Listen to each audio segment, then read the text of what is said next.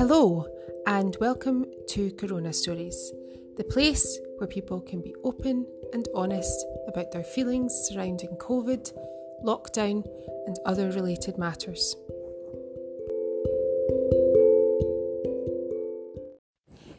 In this episode, Sylvia and I spoke to Patrick Fagan together, and we had a very interesting chat. There's some scary content in here, but we hope that you'll enjoy the conversation. Hello, Patrick, and welcome to Corona Stories. Hi, thanks for having me. It's lovely to have you on here. You are Patrick Fagan, and I have Sylvia here with me. We're doing a joint interview this evening, and the date is the 14th of April. So you are a behavioural psychologist, is that right, Patrick? Yeah. Yeah. And what is your employment just now? So I run a behavioral science consultancy with a couple of other people, and I also do freelance consulting in behavioral science. So I run research and give advice basically on how to use psychology to make messaging more effective and to understand people. And I'm also a part-time academic, so I'm a part-time lecturer at a couple of universities too. Okay. And you were employed with Cambridge Analytica, is that right, between 2017 and 18? Yeah, so I was the lead psychologist there for 8 months until the sticky end in spring of 2018. Okay. And when people hear the words Cambridge Analytica, I think they have the negative associations. So what is it that what did Cambridge Analytica do that made everyone so cross? So Cambridge Analytica was a data analytics and digital marketing company. Mm-hmm. So what they did was to segment audiences into different psychological groups, and to do that often using data. For the big famous example being Facebook data, but the company actually didn't use Facebook data all that much. And then once you have those different audience groups, sending them different messages that will resonate with their psyche. So if you have a really neurotic group, so with quite high negative emotion, and you want them to vote for a political candidate, then you send them messaging that really taps into their fears. Whereas if you have, let's say, an agreeable, friendly group, you send them messaging that says the candidate is a family person, is a really nice person. So it's about understanding the psychology of different groups and sending them online ads that will influence them. Okay. And so people didn't like that for a few reasons. One, which is fair, is that people don't like the idea of being psychologically manipulated against their will. So the idea that someone, whether it's a politician or a brand, understands really deep things about you, your personality, your prejudices, your insecurities, your fears, and using that against you to get you to do what they want. People don't like that because people like to feel as though they have free will and autonomy over their own lives. And also people like to feel that they have privacy, so they don't like the idea that such deep things can be read about them from their data. But really what Cambridge Analytica did wasn't all that different to many other data analytics and digital marketing firms. And in fact, Barack Obama did a very similar thing. He used Facebook data to send personalized messages in 2012. The thing, to be honest, that people didn't like about Cambridge Analytica was that they worked for Trump in 2016. And lots of people, not for undue reasons, don't like Trump. And so they just don't like the idea that this company helped him win the election. And I guess there was an element of it as well, whereby the information or the data was gathered without people's express consent as well, wasn't it? Yeah, that was part of the narrative. So one of the big, I kind of knew this before, but one of the big lessons for me was don't always trust everything you hear in the media. Well, at all really, and I'm sure you too. We learned that this year. Yeah, exactly. So the use of Facebook data was really overstated. Cambridge Analytica did get their hands on some Facebook data and analyzed it for personality, but they didn't really use it to the extent that was reported. But there certainly were companies that did do that. Yeah, the issue was that those companies not only would scrape your data when you take the test or use the Facebook app, but also they would scrape all the data of all of your friends as well. And yeah, people particularly objected to that. So yeah, consent was a big issue. Yeah. Okay. But the point is, for the purposes of this conversation especially, you understand how people's minds and psychologies can be manipulated. Yeah, exactly. Not necessarily in their best interest. And so that's why we wanted to speak to you this evening. And there's been a few things that I've listened to on a few of your articles that I've read that I found really, really interesting about the psychology of all this. And the particular area of focus for this conversation this evening was masks, because I think it's fair to say Sylvia and I both have become preoccupied with masks and what is happening to people when they wear masks. So have you observed people behaving differently when they wear them, you mean? Well, yes. I mean, I think Christine and I both have exemptions, and my exemption has maybe been a bit more recent because I've been having a lot of panic attacks. So when you're a bit panicky, putting a face covering when you're a bit hyperventilating is not very helpful. And so I guess from my perspective, I've seen a big change in how people react to you when you're exempt versus when you were managing to wear a face covering. And yeah, Christine's exempt for other reasons as well. Well, I've not been wearing a mask long term now, and I just observe the most bizarre behaviour in people when they've got masks on. And I wondered if I was imagining it at first, but I'm definitely not imagining it, I can say. But the thing that if we can go back chronologically, in spring last year, we were being told by our government that there was no point in wearing masks. Masks were completely pointless and counterproductive, and there was evidence to increase the spread of an infection and all that. And most people were saying then, no, we shouldn't be wearing masks because masks are counterproductive. Do you remember that, Patrick? Yeah, I do, absolutely. I remember the Surgeon General in the US saying, do not wear face masks. I remember him saying that very clearly. And was it Jenny Harries, is that her name, the chief nursing officer or something? She was on the BBC and she did this whole sort of 10-minute piece on why masks were a disaster and you shouldn't wear masks. Yeah, and I thought, sorry, I'm not an epidemiologist or anything like that, but from the research that I've seen, it was pretty unanimous up until a year ago that face masks don't really do anything, except, if you're a surgeon or a doctor and you don't want to get spit and bacteria and open wounds. Other than that, they don't stop viruses. And then something happens. And now in the past year, there's research coming out saying the opposite. And, science adapts and changes, and that's fair enough. But it just seems strange for it to take such a big change. I think there's also been a lot of recent research papers as well that have shown that they really don't make work. A difference, and that they don't exactly. work. So, yeah, absolutely. I don't think there's a clear, decisive paper that makes it clear whether that there is a benefit to wearing them.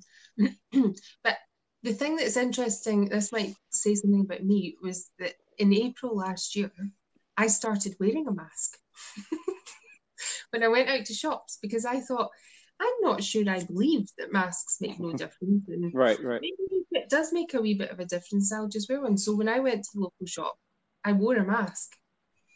And then suddenly in the summer, they mandated them in Scotland on the 10th of July. we had to wear masks in shops and that it was mandatory. And I remember thinking at that point, this is just not right, because we're at the bottom of our infection curve here. And if they're going to mandate masks now, there'll never be a reason to get rid of them. And, it's just going to cause lots of tensions in the community. We've been telling people not to wear masks. Now they're telling them to wear masks. Well, I'm quite interested in the confusion that caused in people's minds. Yeah. So, as I said, science is all about testing hypotheses and not being orthodox. Not that you would know it these days. So the idea that, scientists can change their mind is fine. However, it seems to have followed a pattern that we're seeing with everything else, like lockdowns and vaccine passports, where first of all, the authorities deny, and they say, no, don't do that, or we're not going to do that. Then they soften up a bit and they recommend. So, they recommend, oh, you should wear a mask if you want, or businesses can implement vaccine passport schemes if they want. And then finally, they mandate and make it obligatory. And that uses some persuasion principles. It uses the foot in the door technique mostly, where you just you start with something small, and then once people are committed and invested and bought in, then you can turn up the dial. So that's why I'm worried, for example, with the vaccine passports, when they say it has a 12-month sunset clause and it will only be for a few venues. They're just saying that so they can get their foot in the door, and then once the people have bought into the idea in principle, then they can turn up the dial. So that's one thing. And then the other thing you said was confusion. And confusion, fear, guilt, anger, these are the tools of brainwashing, frankly. You need to break people down psychologically before you can use that suggestibility to implant new ideas, new behaviors, new habits. But to begin with, you have to really kind of produce a psychological chaos, as it were. And cults do this, religions do this, for example, by preaching about fire and brimstone, or getting people in the congregation to handle snakes in torture, and in Chinese and Korean brainwashing, they do this. They starve people, and or in Guantanamo Bay, they play heavy metal music really loudly all the time. Anything like this to kind of confuse and overwhelm people. It's even called in psychology the disrupt and reframe technique. Just confuse people and then they'll be much more suggestible. So I don't have any proof the government is doing that, but it makes sense. And even if they weren't intentionally doing that, that's the effect. So they tell people masks don't work, they don't work, they don't work, they don't work. And people are like, oh, masks don't work. And then they come out and say, oh, no, we're going to actually mandate masks. And everyone's like, what? But what amazed me observing it, especially in the summertime, I can't remember when this would have happened in schools, but we in Scotland were instructed one day that we were supposed to wear masks to pick up our kids from school, even outside. And it was like, but masks aren't mandated outside, so what are you doing? And the funny thing was that people who had never worn a mask to pick up their children before, so the day before that instruction was given, nobody was wearing a mask. And then the day after it was given, everybody was wearing a mask. And it became this intensely moral issue. Yeah. So people in schools, this was happening across the country, because I've heard people told me this from across the country, that suddenly parents were outraged that there were parents outside the school not wearing a mask. And you're like, but you weren't wearing a mask yesterday outside the school. Yeah. What do you think is going on there? How did it become so quickly such a moralized issue? Well, there's a psychological model called the behavioral immune system. And it suggests that we have evolutionarily hardwired responses to disease and pandemics and contagion and disgust. So, for example, in countries with higher prevalence of disease and parasites, they tend to be more collectivistic cultures on average. So when there is a disease, people respond behaviorally by being more collectivistic, more insular, less tolerant.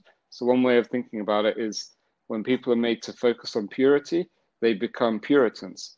And so they want everything to be clean and ordered. So that's why fascist kind of regimes, the Nazi Party, they describe their enemies in terms of like disgust. So they call them cockroaches or vermin or rodents or whatever. It's a real kind of disgust sensitive, puritanical way of thinking. And so, so for somebody to be showing their face, and I've heard people say, oh, wear a face mask because you wouldn't go outside without underpants, like equating your bare face to your genitalia, which is odd, but it speaks, I think, to this puritanical mindset that's come about because of the effect that pandemics have on us psychologically. Okay. It's almost shaming, isn't it? It's shameful to expose yourself publicly. But that's been transferred to your face. Yeah. Maybe it reminds the people wearing the mask of things they're not really comfortable being reminded of. And what do you mean by that? Maybe to see someone not wearing the mask makes them feel stupid for wearing it. Subconsciously reminds them that maybe the mask doesn't really do anything and it is just a token. I don't know. I'm guessing, hypothesizing. Yeah, I mean, I've seen things, on people's social media where, they've said, oh, I saw a gathering of people outside and none of them were wearing masks. And I'm thinking, but they're outside. And I don't think they're talking about like a massive crowd, where people are packed in. They're maybe just talking about a group of people who are probably, not bunched up like sardines in a tin. So, I'm thinking, well, what's the issue with that? But, it's almost like immediately, well, they're the germ carriers. They're the virus carriers, they're exactly. Selfish. Yeah. So, yeah. I think, remember as well, people are full of negative emotion. They've been literally kettled. So they've been trapped inside their house with no release. They can't go to the pub or go to football matches. So they've been trapped, and then the heat has been turned up through this constant, endless fear and stress. So people are just kind of bubbling full of negative emotion, and it needs an outlet. And that's a really scary time because that's where scapegoats come in. And so often in these circumstances in history, it's the quote unquote unclean who are scapegoated. And all of that negative energy, that frustration and fear is kind of directed and vented onto a particular target.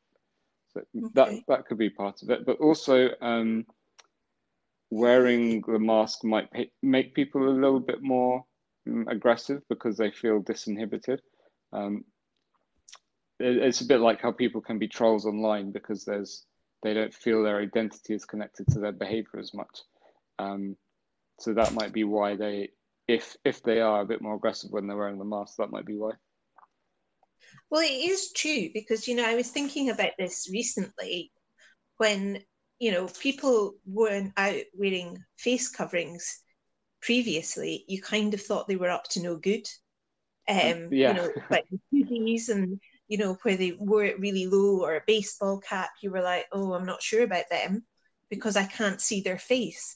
Because to me, a face is a sign of openness and honesty and identity.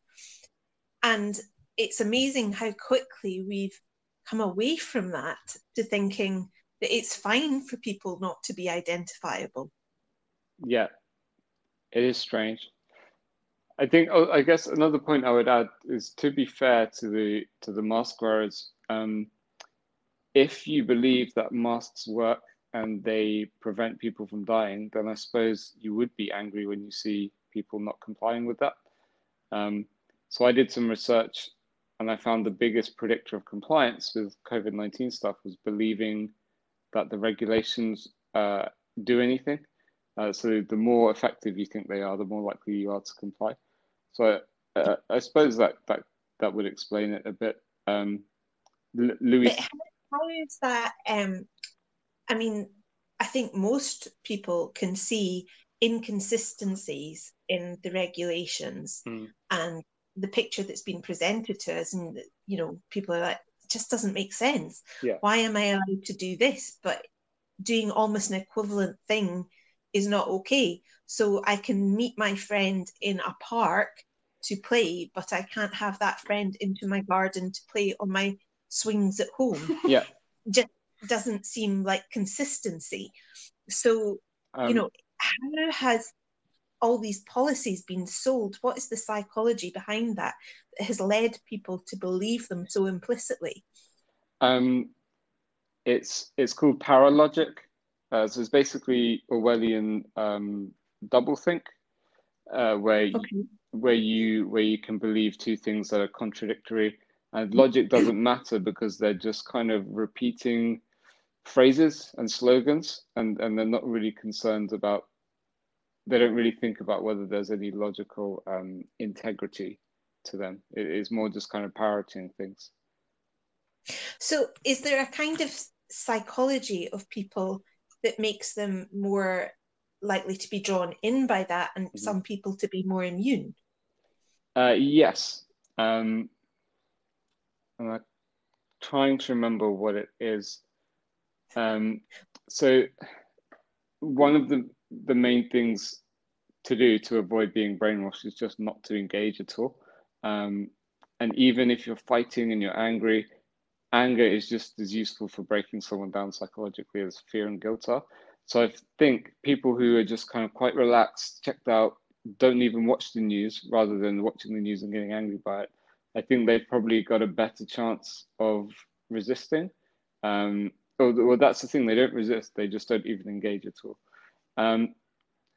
There is a book I've read, and he does lay out the things that make people less resistant, but I can't remember it. But I do remember from the research I did, there are certain personality traits which predict compliance, at least with coronavirus stuff.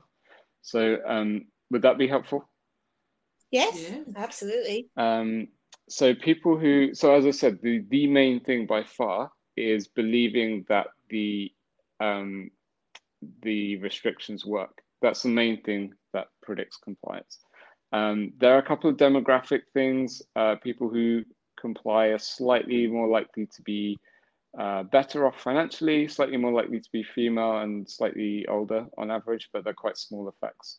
And then people who comply in terms of personality, they are more agreeable, slightly more agreeable. So that means they're more kind of cooperative and non-confrontational. So more likely to do what they're told, which makes sense. Now in the press, you often see this spun as people who don't wear masks are psychopaths. They have disagreeable personalities. I think it's a lot more nuanced than that. I think it's people who are more cooperative and compliant are more likely to comply. I don't think that has anything to do with empathy. Then another thing is need to belong. So people who have a high need to belong, so they need to feel part of the group. They don't like feeling left out. They worry whether other people like them or not. They, as you can imagine, are more likely to comply. Okay. Yeah. It's funny. I mean, when did you first start to notice this sort of psychological game being used in coronavirus? From day one, really. The fact that I think what really clued me in was the use of very simple statistics. Simple statistics which don't really tell the whole story. So when they showed number of positive tests, which they call cases, they're not cases, but number of positive tests as an absolute number, but they wouldn't show it as a percentage of tests taken. You do more tests, you get more positive results. That's so obvious. That's per capita. That's something they teach in GCSE maths. You'd think it would be probably even before GCSE. You thought that it would But the be. thing was, do you not think the death knell was sounded for that logic that you're using there when Donald Trump said it? So Donald Trump said the reason we've got so many cases in the US is because we're doing so much testing. Yeah. We're doing more testing than anybody else, so we're getting more positives, which of course was a totally reasonable thing to say. Yeah. But because he But said it, he got absolutely ripped apart for saying it. I mean, he occasionally got it right. And I think that was one of the occasions, whether it was because of good understanding or just luck. That was a true thing that he said, but you couldn't apply that to everything he said. But it's a shame to wipe out everything on the basis that he had. Well, the day after he said that, I realised that it'd been a really bad thing that he'd said, because basically that argument was dead now because Donald Trump had said it, and yet it was so obvious. Like you're saying, my 7-year-old could come up with that argument. That's how obvious it is. Mm. So is that what tipped you off?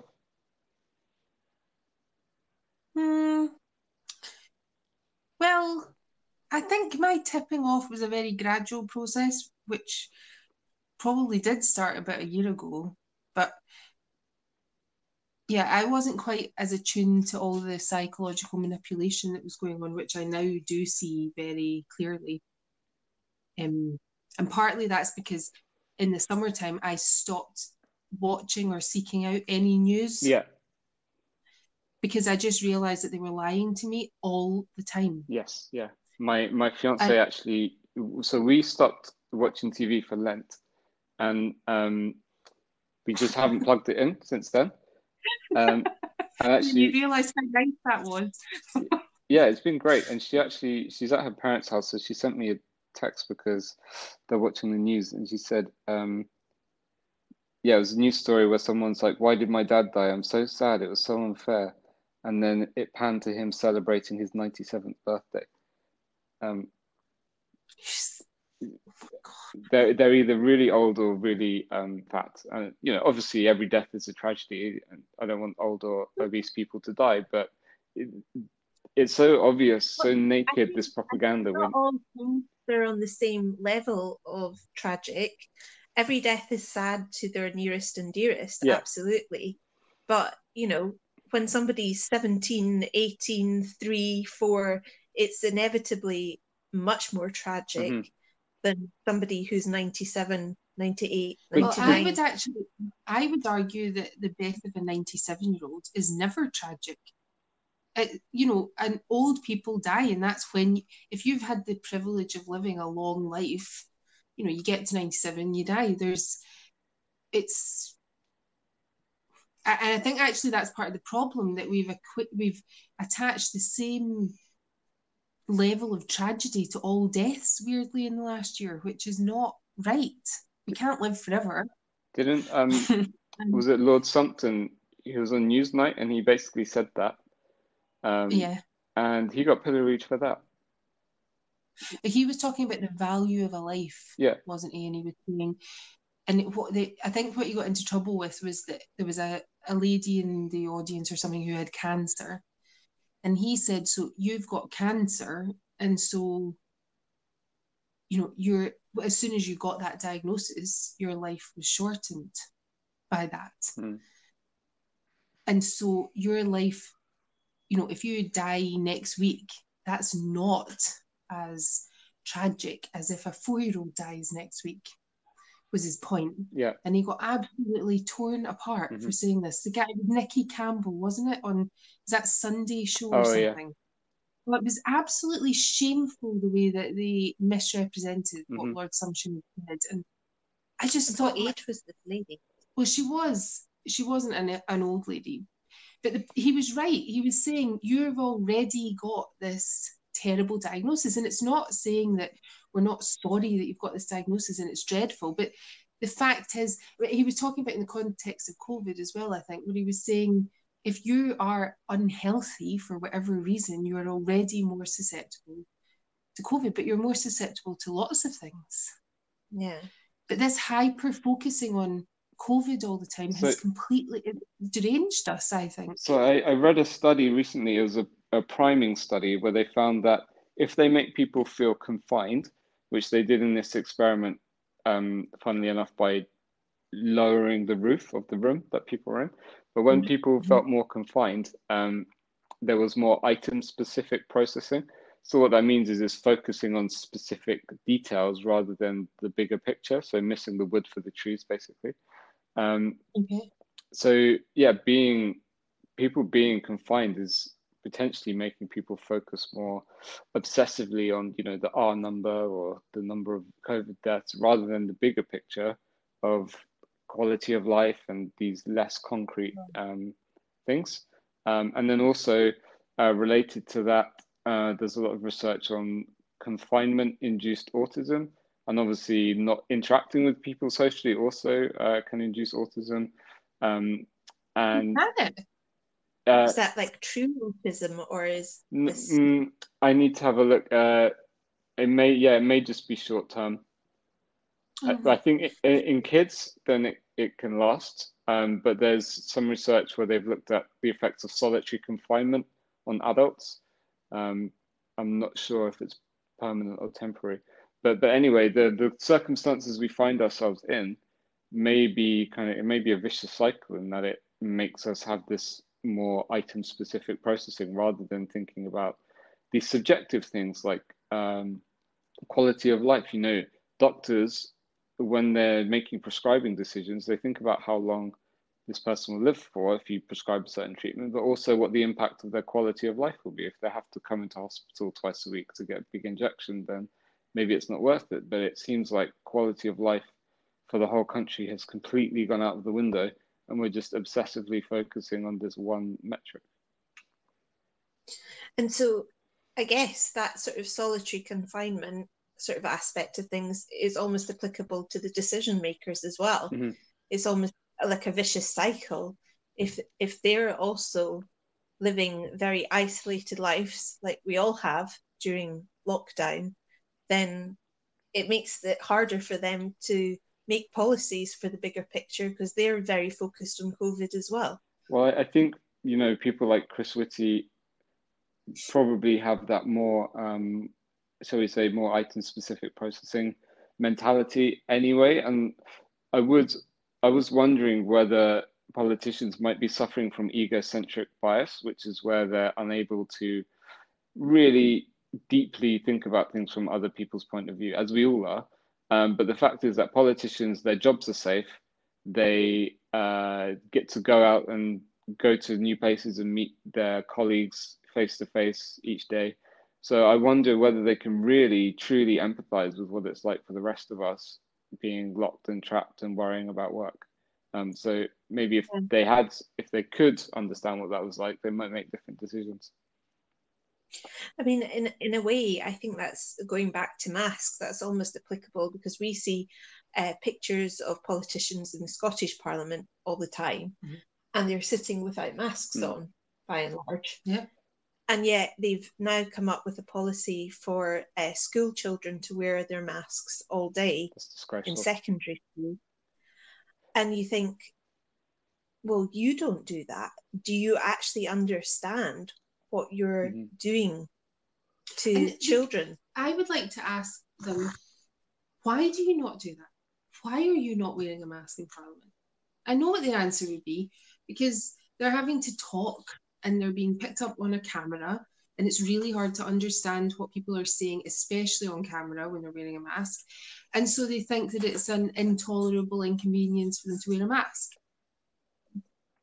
But the idea that it's intolerable for school kids who are trying to learn how to socialise and interact and breathe freely and concentrate in class, well, that doesn't come into it because of what you're saying. It's an egocentric bias. These people don't think beyond themselves. They don't appear to. No, I don't think so. And, you know, all of these, however many hundreds of thousands of school children, are just numbers and data points to them. I think that's really one of the deep issues with behavioral science and nudging and all of this, is that people are just seen as data points, and that all they care about is shifting the needle on a very specific behavior or outcome without thinking about people's souls, basically, what this is doing to people as humans. Yeah, and on face masks, I don't know if you saw that video. I think it was from the Department of Education. It was a really creepy video about schools where they were saying they want children to be paying attention 100% of the time and to go from classroom to classroom in corridors that are silent. It's very bizarre, and I think it again speaks to this puritanical mindset that's developing. But one thing that really struck me was when the kids and anyone, the teachers or anyone that's wearing the mask, you can hear them audibly struggling to breathe sometimes. You can hear them kind of gasping and desperately trying to get air through the mask. That cannot be good for anyone, least of all children. I worry what it's doing to cognitive development. Having even if oxygen levels are just reduced a tiny amount, but that's, you know, to do that all day, every day across millions of people, of course you're going to see effects. Yeah, A, on cognitive development, but B, on fear as well, because the amygdala has CO2 receptors in it, and the higher CO2 levels in the blood literally make people scared. So again, I think there's this vicious cycle of you wear a mask, you feel scared, you want something to make you feel less scared, for example, wearing a mask. So yeah, it's a bit, Yeah. I'm a bit worried we're in a bit of a spiral, you know. So what have the worst nudges that you've sort of noticed been in this pandemic? The worst is probably the fear messaging. So just trying to make people as scared as possible to make them comply. So in protection motivation theory, there are two things basically that make people do something, a protective behavior. There's threat, so people need to feel that the threat is serious and that it was likely to happen to them. And there's efficacy, which is where you need to feel that you can do something about it and that thing you can do will work. And the government has been completely focused on fear, just trying to scare people as much as possible. And that's so, at its heart, it's just unethical to distress people, no matter what your goal is. But also, it's probably not that effective because people are scared anyway. And also, people react to fear by rejecting the message, is one way to not be scared. But then thirdly, it's hurting people. It's having a bad effect on mental health, almost certainly, to put people in this state of fear. There's loads of research showing that stress and fear are bad for you mentally, physically, and they make you more susceptible to disease, ironically. So one might also almost suspect it's deliberate if you're really cynical.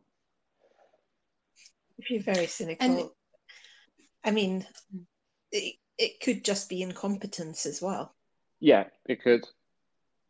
Well, they're very competent at making people scared, but maybe incompetent in doing that. So where did this sort of when did we start introducing these nudging and behavioral psychologists into public policy? Is this a modern phenomenon, or is it something that has a big history? Oh yeah, I mean, even I think Socrates talked about how to use emotion in rhetoric when you're making public speeches to influence people. So it's not new by any measure.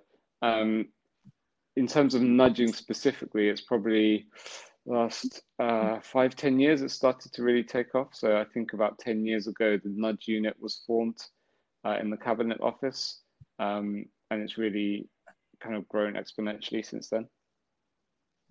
And what prompted this nudge office? I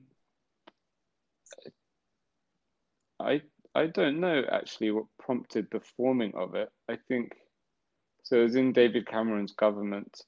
I think just the research was there. I mean, businesses were starting to use it. So I was at a behavioral science consultancy myself before the nudge unit was formed, and they were using it, you know, to get people to buy more crisps or peanut butter or whatever it is. I guess the government just saw that and saw an opportunity to get people to pay their taxes on time and things like that, which I think it started with the best of intentions, but you know what they say about the road to hell. Yeah. It's also the unintended consequences when you give people, when you create a role like that, and then it's moderately successful, it grows arms and legs. But I've noticed I think the first time that I noticed, I'm not sure what the nudge unit, or if it had any involvement in this, but something that I noticed back in 2016 was how, to me, irrationally terrified a lot of people were about Brexit. Mm. Yeah, it was like, I mean, it was like Y2K. I mean, it really was ridiculous. Mm-hmm. People really were behaving like the sky was going to fall in. And then there the was, sky fell in with COVID while Brexit was happening, and well, it wasn't exactly. important anymore. I know. But the other thing that happened, and I myself was very susceptible to it, as it turned out, was when Trump came to power in when he was elected in 2016. People just seemed to lose their minds over that. Mm-hmm. And I include myself in that. I was terrified when Trump was elected. And now I look back on that with a lot more circumspection. And I think, I think I first noticed it at the Scottish referendum for independence. And, I think the SNP party actually labelled David Cameron's campaign as being Project Fear, didn't they? Well, that's exactly what they said about that. Was what they called Brexit as well. I think that was more the Remain side, though. They called it Project Fear, that the sky would fall in if we voted for Brexit. But it was almost like it was exactly the same arguments happened again. Yeah, I'm not sure if people in England and the UK generally were aware of that, but the Brexit debate was basically exactly the same as the Scottish independence debate had been in Scotland 2 years earlier. Yeah. It was weird. I do wonder now how much the nudge unit had to do with that. Is there any body out there that is responsible for the ethics of behavioral psychologists nudging, whatever sort of forum they're in? Not really. There's some psychological bodies, but no, not really. And I mean, I'm sure you saw Gary Sidley's letter to the British Psychological Society. Didn't do anything. Mm-hmm. So I think they're kind of toothless as it is. There is an association, a new one, the Global Association of Applied Behavioral Scientists, which the idea is to make people who sign up to it be ethical. And if you're not ethical, you lose your subscription. But it's £75 a year, so you have to pay for it. And if you look at the people who are on it and who do it, it's their thinking of what ethics is, which I guess is what SAGE have. It's very orthodox, and it's coronavirus is definitely real kind of ethics. So if you as a behavioral scientist were to suggest it's not, you probably would lose your registration with them, I would guess. Mm. So I mean, yeah, in terms of a body to do it, it kind of feels like institutions are crumbling anyway. I mean, so I don't know how useful a body would be, because they all seem to be pretty useless and not trusted or respected to an increasing degree, from the BBC to Cambridge University, all of them. Institutions are only effective in propagating the COVID fear message. Mm-hmm. That's all they're effective at doing. And they seem to be pretty effective at that. But I think they're using up a lot of their goodwill, though. I think they'll pay for it eventually. Well, that word "eventually" is interesting. How long do you think it takes to turn people's fear around? Can it, let's say the nudge unit listens to this podcast and they feel deeply ashamed the next morning when they wake up, and they say, right, we're going to reverse course. We're going to unscare people about COVID now. Mm-hmm. Can you do that? Yes. I mean, is it possible? Yes. Oh, I mean, look how quickly they were able to get people standing 6 feet apart and all of these other behaviors.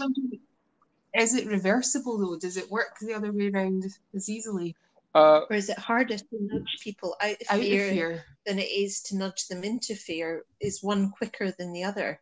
Well, yes, because fear is a very strong, powerful, immediate emotion. So we're very sensitive a potential threat, so it probably is a lot easier to turn on than to turn off. But there are ways to turn it off. I mean, obviously stop doing the messaging, but you can use coping mechanisms like humor. Humor would be a great way. They could have a comedy show about it. I know that sounds trite, but it would help, or some kind of comedy festival.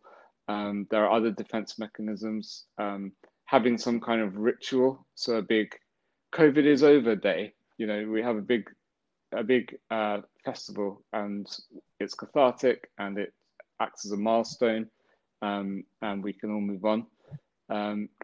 But my concern is that maybe we're overstating the power of the nudge unit, and maybe what we're witnessing is more of a social trend.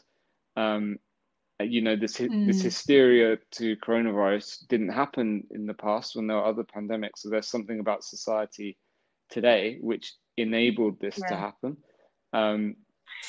Yeah, and there's a few books which say about how civilizations and generations go in cycles.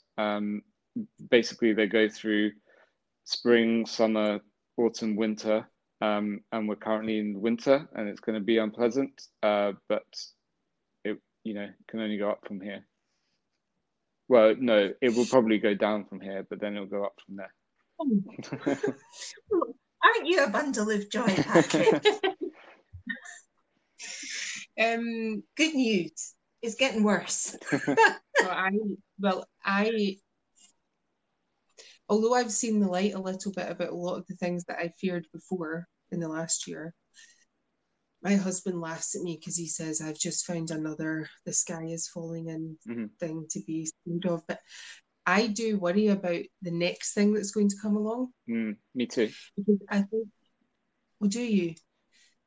Because I think, like you say, there's a lot of talk about the nudge unit, and I myself have spoken about the nudge unit to a certain extent on this interview, but I do kind of roll my eyes a little bit when, you know, skeptics talk about the nudge unit, because I'm not sure how powerful that is. I think people have been primed for this. And one of the things that I've noticed, and I'm actually interested to hear what you think of this, a lot of the big talking points in the news recently, so we've had Trump, and we've had climate change for decades, and we've got all this concern about racism and misogyny and the Me Too thing, and there's a lot of nagging us about drinking too much and eating too much, and we don't do enough exercise. I feel like this self-loathing has set in with people. We just seem to think, you can't even watch a David Attenborough documentary without feeling terrible about yourself by the end of it. The microplastics in the ocean, and the, you know, turtles getting caught up in plastic bags. And I'm not saying all those things that I've just listed there are serious and, you know, very imminent concerns. I'm not saying people shouldn't be worried about them, but it's just been relentless for like the last 10 years. Well, yeah, I think number one, people, especially kind of, it seems Europeans, but it seems to be kind of hardwired to feel guilty about things. So it used to be, from a religious point of view, it used to be original sin, and now it's white privilege. But we just need to feel guilty. Or alternatively as well, you could consider that we have sensitivity to fear and threat, but we live in a world where there is no there is no threat really anymore. So we're always kind of looking for it. The demand for threat and danger is bigger than the supply. So we're always looking for these kind of things. But that's one thing. But then also, I think technology, social media has a huge role to play here. There's some research showing over the last few decades, both narcissism and external locus of control have increased.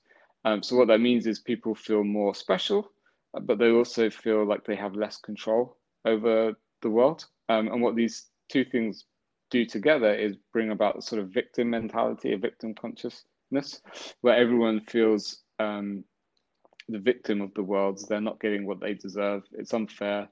They don't have any control. And that goes back to your comment about the person who was complaining because her 97-year-old grandfather had died of COVID. you know, this shouldn't have happened to me. My 97-year-old grandfather shouldn't have died. This is so unfair. Well, you said that she said that. It's so unfair. Like it's a sort of personal slight or a personal attack. Whereas in the old days, old people just used to die of viruses, and we went to their funerals and we mourned them and we said, oh, we really miss that person. We didn't. I'm thinking of my grandmother who used to say, you know, and I'll see you again if I'm spared. You know, it was almost like every day was a blessing. Yeah. Rather than, you know. Yeah. My gran always says, I'll see you, you know, next time if God spares me. That's what she says that every It's really interesting you say that, because I was going to ask if you think religion has anything to play with it, or faith at least, because people have become less religious or faith oriented, and so maybe people are more afraid to die. But they maybe also, I certainly think that COVID and the restrictions has taken on a religious, almost like a personality. It's like a religious. Yeah, you see that as well with QAnon, and with, I call the COVID stuff Fluanon, because I think it's so similar. It's kind of a cult. And the woke people on the other side of the spectrum, it's definitely a religious tone to it. Well, my gran is very religious. Normally, when she's allowed, she goes to church she goes to mass every week, and but when you ask her how she is, she always says, "I've got one foot in the grave and the other's on a banana tree."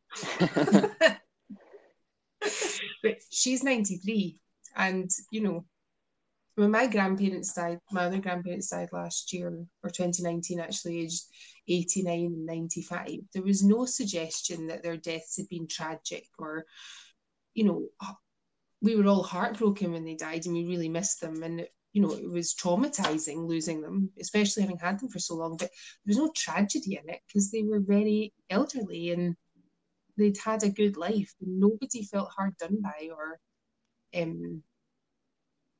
do you think maybe lack of like the breakup of the family unit and the decline of local community might have an impact as well, because people have less purpose and meaning, maybe? I don't know. I mean, we live in rural communities that are very active. Well, normally they are. Yeah. But, you know, pre-pandemic, and it doesn't seem to have stopped. Yeah, no. What happened? Yeah. You know, all the village halls are all closed up. So, you know, everybody's very much obeying the rules, and everybody's very much more isolated. And it is horrible. Yeah, because our community, I mean, our village, well, we would be in there 3 or 4 times every single week. There were always events happening. There was things on every weekend at the hall, both days, Saturday and Sunday. There was always something happening. And that's just completely died now. So you've written an article about the vaccine passport. And so what's your sort of standpoint on vaccine passports? It's a very, very bad idea. I can't be more firm in how bad of an idea it is. There's 2 things really about the vaccine passport. And it's not going to be temporary. I think probably most people realize it will be as temporary as the lockdowns have been. And there will be creep from it to other things. So there's 2 things which are really frightening about this. The one is that it will be a kind of digital ID. It will become a digital ID that all of your data is connected to. And this isn't conspiracy theory, mumbo jumbo. The World Economic Forum are very open about this, about the 4th Industrial Revolution, that everyone will have all their data connected to a central ID, and predictive analytics and behavioral science will be used for that data. They say this openly. Yeah, so that's the first thing, is all of your data is going to be connected to this ID. There's no such thing as anonymity anymore. So all of the websites you browse will be connected to it. And you see, for example, the IMF saying that your credit score should be linked to your web search history. Yeah, so What? Yeah. Well, I didn't know the IMF had said that. Yeah. What? Yeah. Your credit score? Yeah, so your browsing history should be used to determine your credit score.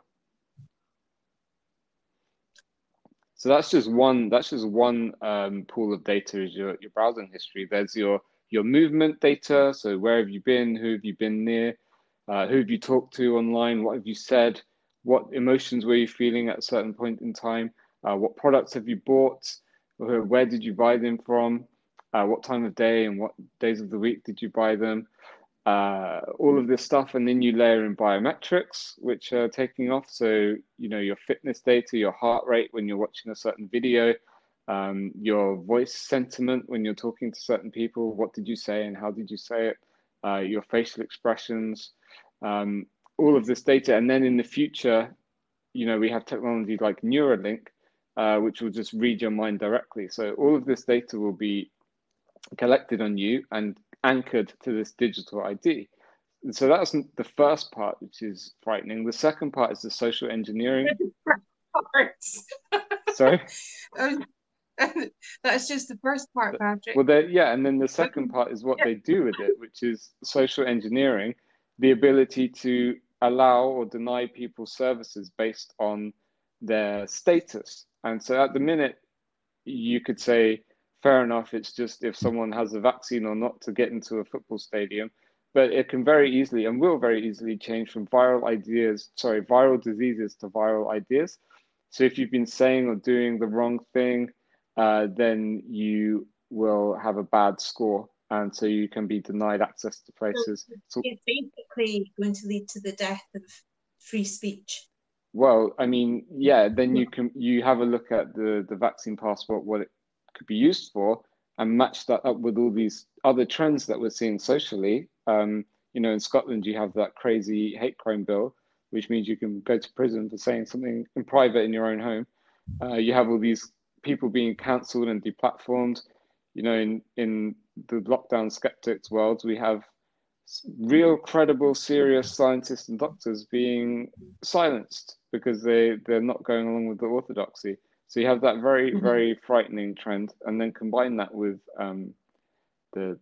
all of this data collection and behavioral science predictive algorithms and the ability to be given punishments or rewards depending on your data is very, very, very frightening. So how do people stop this? I think it's what I'm calling the long march away from the institutions. So just stop using it, So I'm trying to use a smartphone as little as possible. I'm only human, but I try to use a dumb phone as much as I can. I've stopped using Amazon. I've stopped using Netflix. I'm going to homeschool my kids when I have them.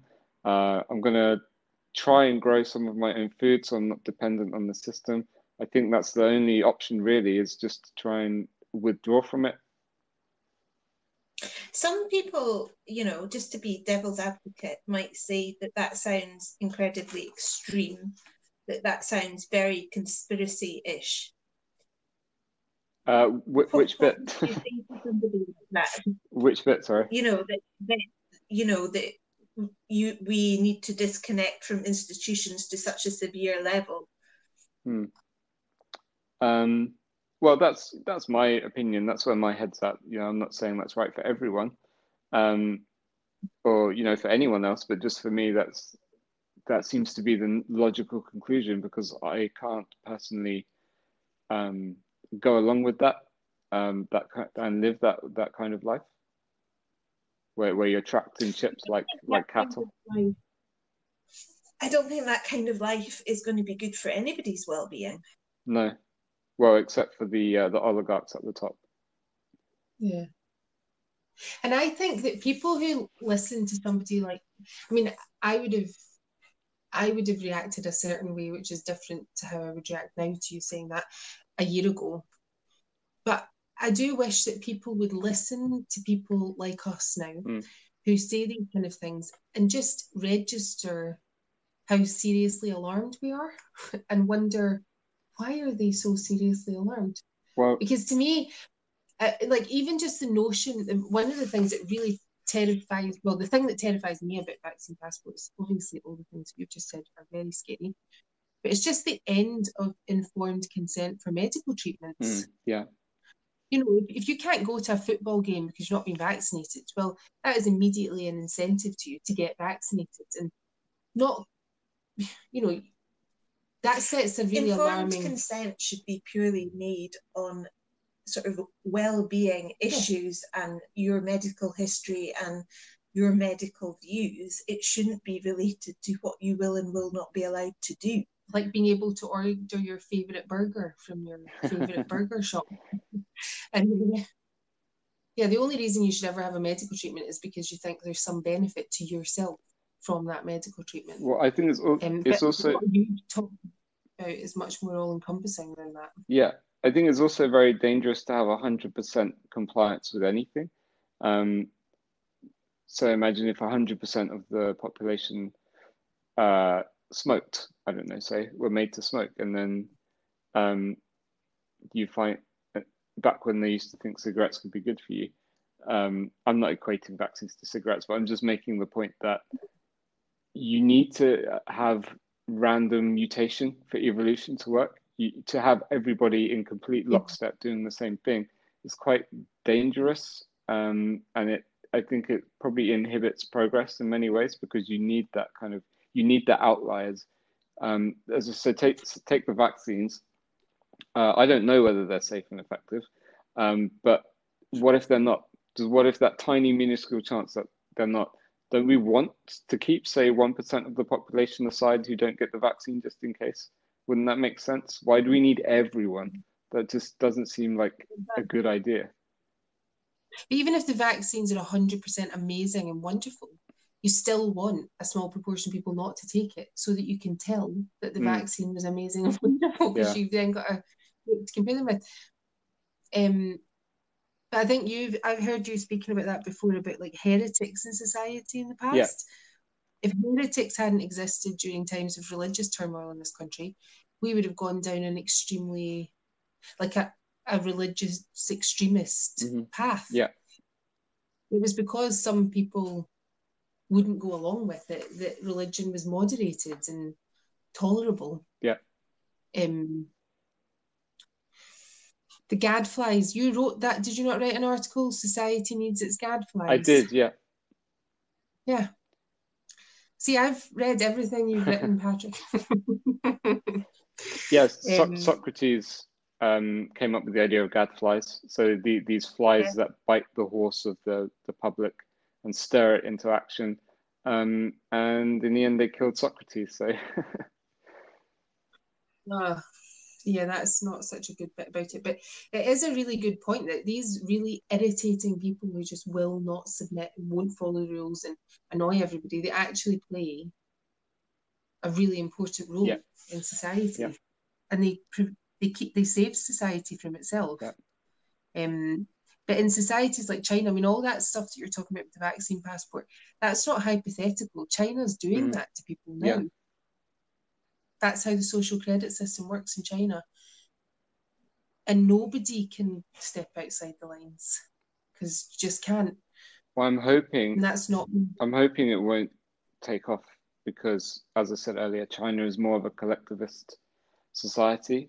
And East Asian, it's interesting that East Asian cultures were wearing face masks anyway before coronavirus, but also the Confucian idea of face is from East Asian cultures. I thought that was an interesting correlation, that the idea of saving face in public and also wearing a face mask in public are linked in those cultures. Whereas in the West, we're more kind of individualistic. You know, we have a bit more maybe William Wallace kind of attitude sometimes. So I'm hoping that people will just stick to fingers up to the vaccine passports, but we'll have to see. Yeah. Is there anything else you would like to add, Patrick? No, that was really interesting. Good chat. Well, thanks very much for giving us some of your time, and we've enjoyed chatting to you. Likewise. And certainly we've learned a few new sort of psychological terms and strategies that no doubt we will go and Google in good faith thereafter. But yeah, thanks very much for talking to us. Yeah, really, thank you. You've been really generous to give us an hour and a bit of your time tonight, and you've got a burger to enjoy now. My pleasure. Thank you. Yeah, I'll hope to speak to you again soon. Yeah, of course. Okay. Thanks. Thanks, Patrick. Bye. Bye.